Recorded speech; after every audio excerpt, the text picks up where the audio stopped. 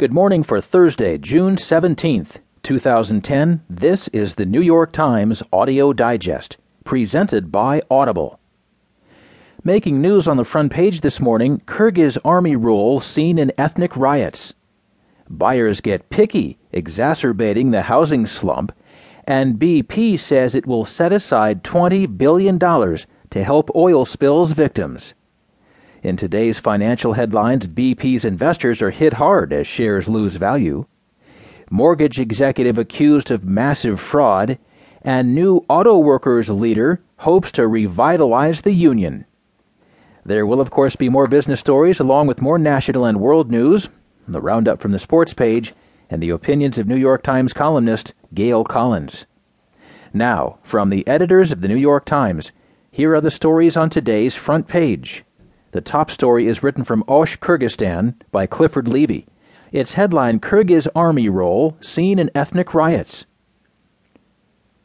As the armored personnel carrier rumbled down the street, men in Kyrgyz military uniforms clinging to its sides, residents of an ethnic Uzbek neighborhood here felt a surge of relief. The peacekeepers, it seemed, had finally arrived. But then the men in uniforms jumped down and began firing automatic weapons into homes while shouting anti-Uzbek slurs. More than a dozen residents of the neighborhood, Shai-Tubey, said Wednesday. They spoke of the terrifying moments last week when they realized that they were under attack from what appeared to be their own nation's military. They said the assailants killed several people, wounded many others, and set fire to buildings.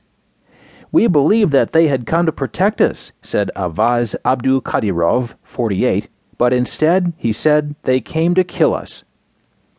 Abdukadirov and others said one memory of the events last Saturday haunted them. As they fled and their homes burned, the men in uniforms laughed and danced in the street.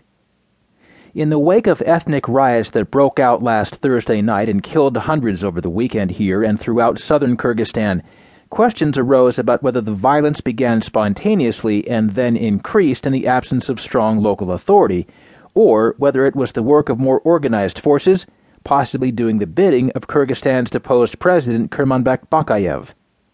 The accounts from the people of Shai-Tubey and numerous other reports by witnesses lend powerful credence to suspicions of organized violence, pointing to rogue elements of the Kyrgyz government and military. The involvement of even a faction of the military could be a sign that the interim Kyrgyz government is not in complete control. Shai-Tubey does not seem to be an isolated case.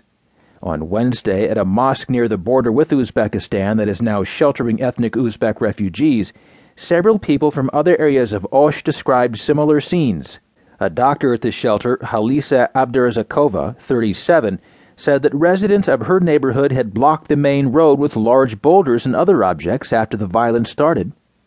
But a Kyrgyz army tank soon arrived, she said, and pushed aside the debris, allowing gunmen in an armored personnel carrier to drive through and start shooting. This was a blatant attack on us by the authorities, Abdurazakova said. The witness reports underscore why it may be difficult to persuade Uzbeks to return to Osh and surrounding areas. Many now see the government as the enemy, as they scoff at official assurances that they can safely return. The interim government has maintained from the outset that Bakayev, who was ousted in April, incited the riot to destabilize the country and pave the way for his return. From his exile in Belarus, Bakayev has repeatedly denied any involvement in the violence.